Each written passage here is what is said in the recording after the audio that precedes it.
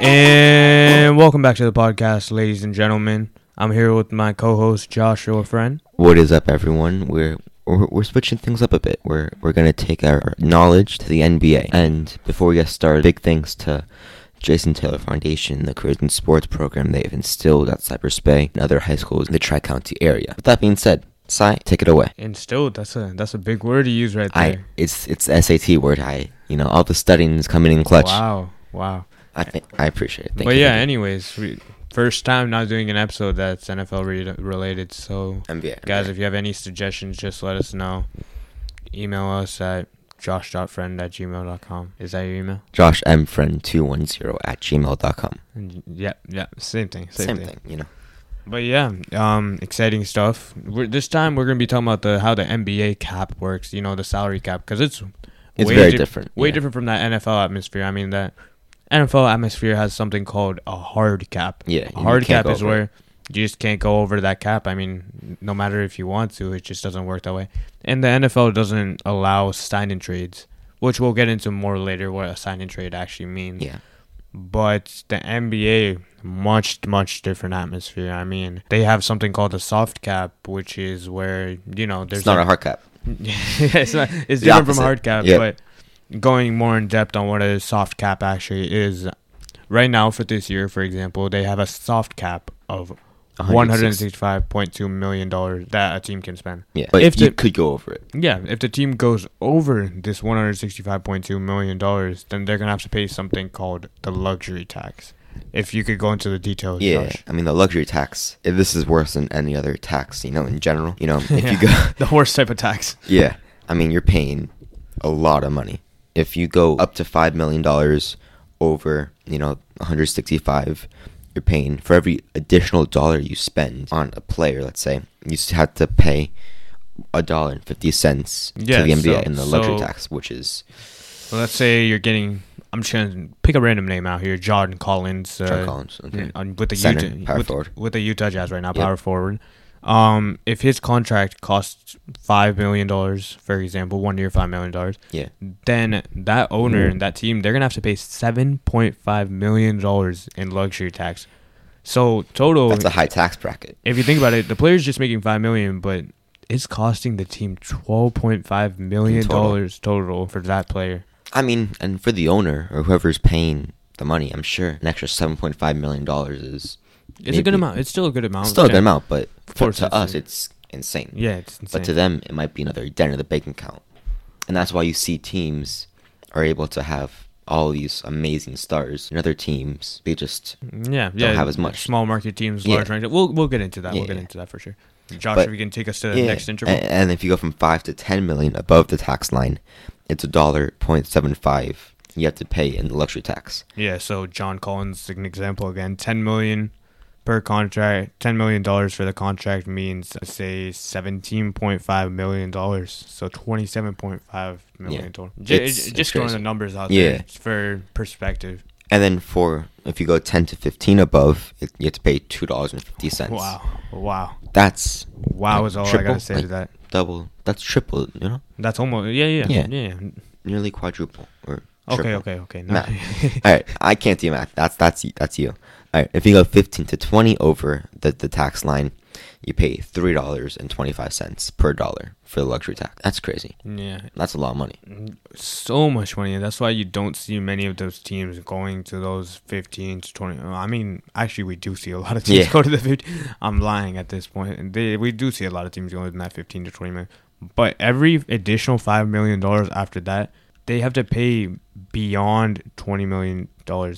Every dollar in addition to $20 million, tax raises by 50 cents. Oh, so for example, after the $20 million, the $25 million threshold would be $3.75, for example. And then $30 million would be 50 cents. Something like that. Yeah, something like that. A lot of money. A lot of money. Crazy amount of money. And this is why... And yet, teams pay it. A lot of teams pay it. So, if you think about it here...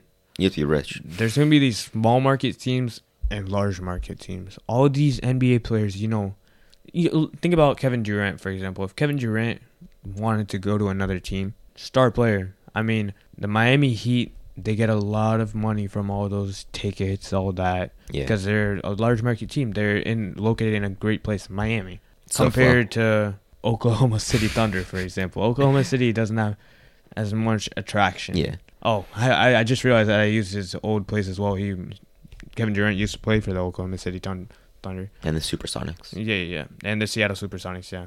They no longer exist. No, But sadly.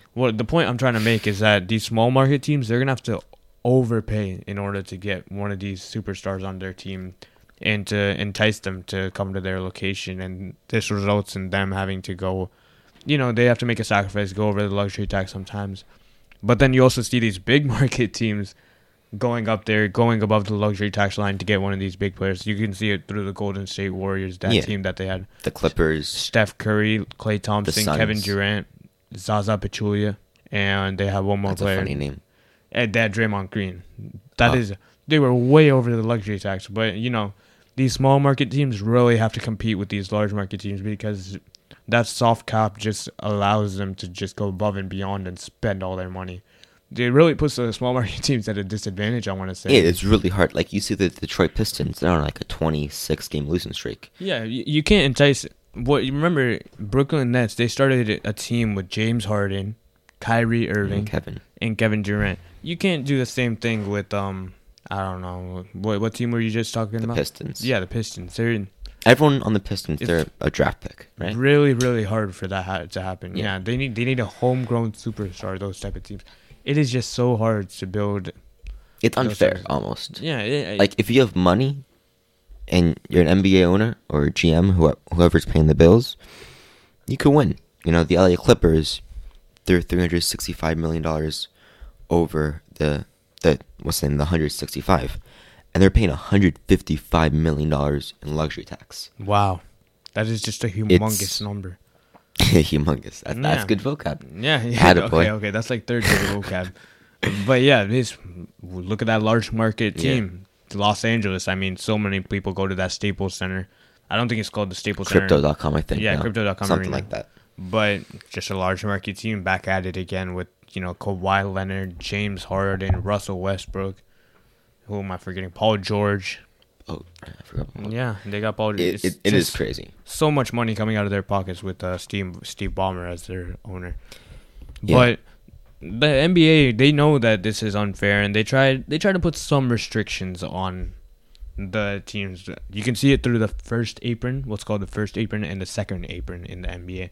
This is when they go over the luxury tax, when they go over the soft cap and then get into the luxury tax.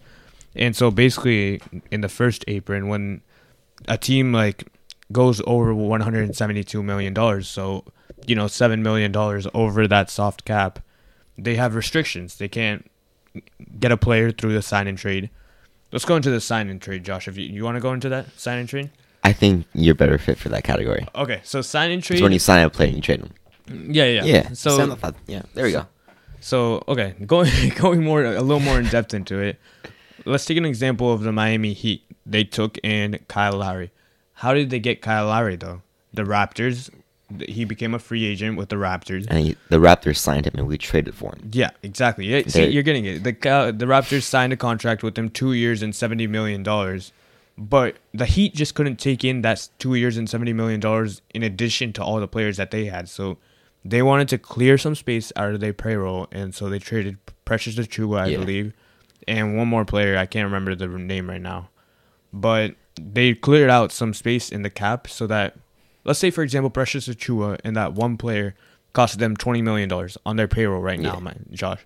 So when Kyle Lowry comes, $30 million, they're only netting in $10 million on that contract, on their roster, instead of the $30 million that they would have had to done on top of those players. So it's a really smart maneuver to not have to overpay and get into that luxury tax. But you're a really good tutor. I should pay you. Yeah. What, $10 an hour? Minimum wage? $8? My price is like 80. But damn.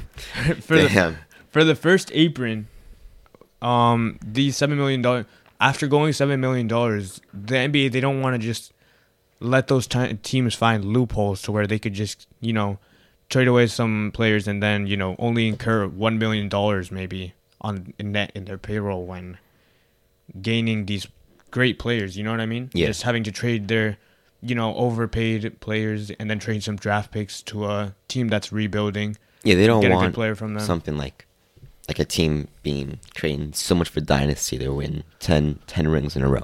Yeah, so that's why they put that restriction. Unless they could do a signing trade though, if it nets them lower amount of money. Like if they were at 170 million and they traded away $40 million worth of cap and got a player that's only hits $10 million of the cap.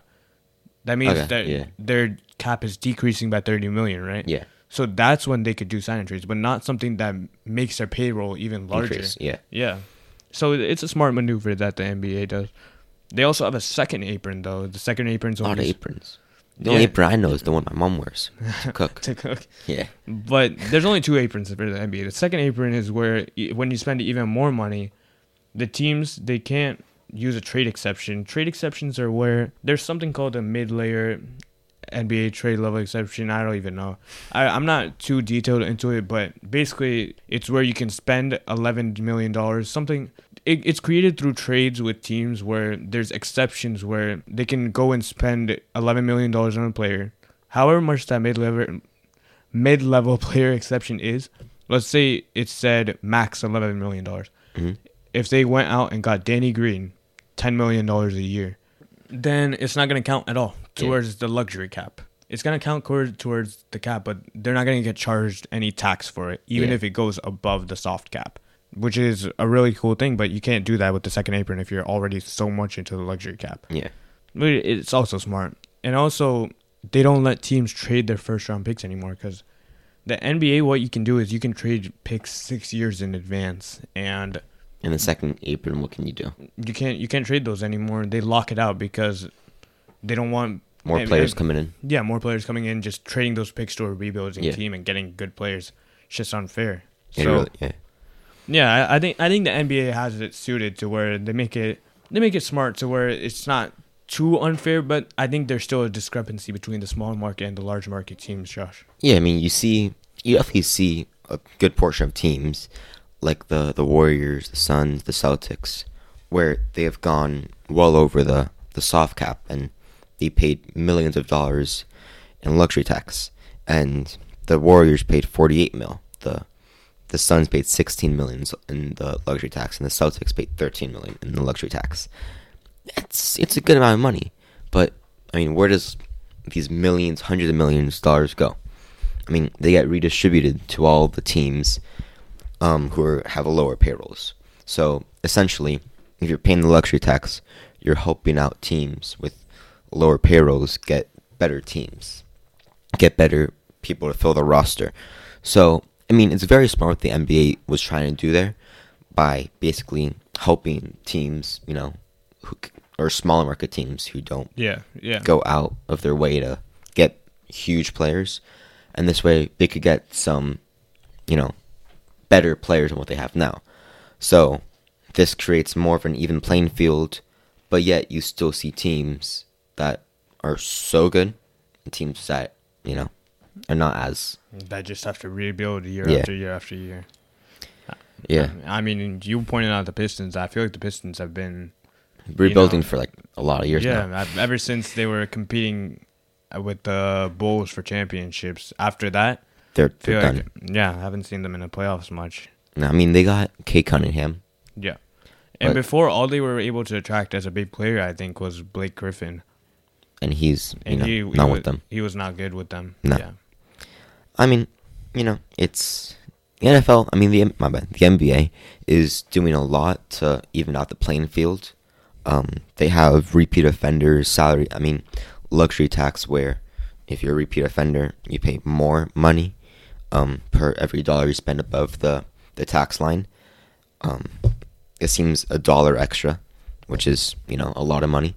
And I think it'll be, like, if they did this in the NFL, it wouldn't work out. Like, there will be teams that are amazing, and there are teams worse than the Jets.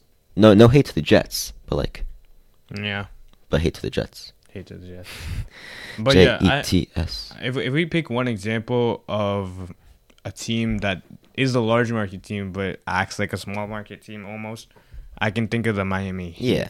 The Miami Heat always manage to stay. They don't spend too much in the luxury tax. I think that's because of Mickey Ayers, and he doesn't want to spend too much of it. Yeah, we're 8.1 over the soft.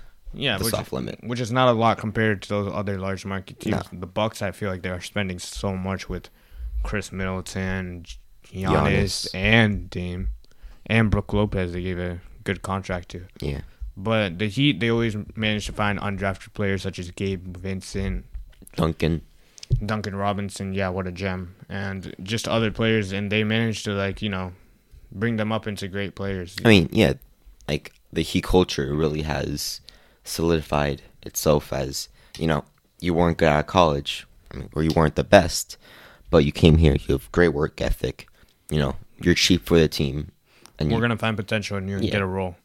Like, we're really good in the draft, I think. Yeah, and we got Jaime Jaquez Jr., yeah. Love him, out of UCLA. We got Tyler, and then Bam. Yeah, all first-round picks from us. But the point that's being made is that these small market teams are trying to get the same approach as the Miami Heat in order to succeed because, homegrown stars, that's what they really need, these teams, in order to compete. But yeah. Especially if you're not willing to pay for the KDs of the world. Yeah, you can only pay for so much. I mean, it's going to kill you as a team with not much attractions happening. Yeah. I mean, it's not like everyone's rich, Yeah. Yeah. Well, just wanted to give you an overview of the NBA market, guys. I feel like that's a wrap in this episode. Yeah, I mean, if you want to cover any more teams, NHL, MLB, maybe not MLB, hockey, whatever, just give us a shout out. Let us know. Hit us up on Instagram, and we'll get it done for y'all. Thank you. See you Peace guys. Out.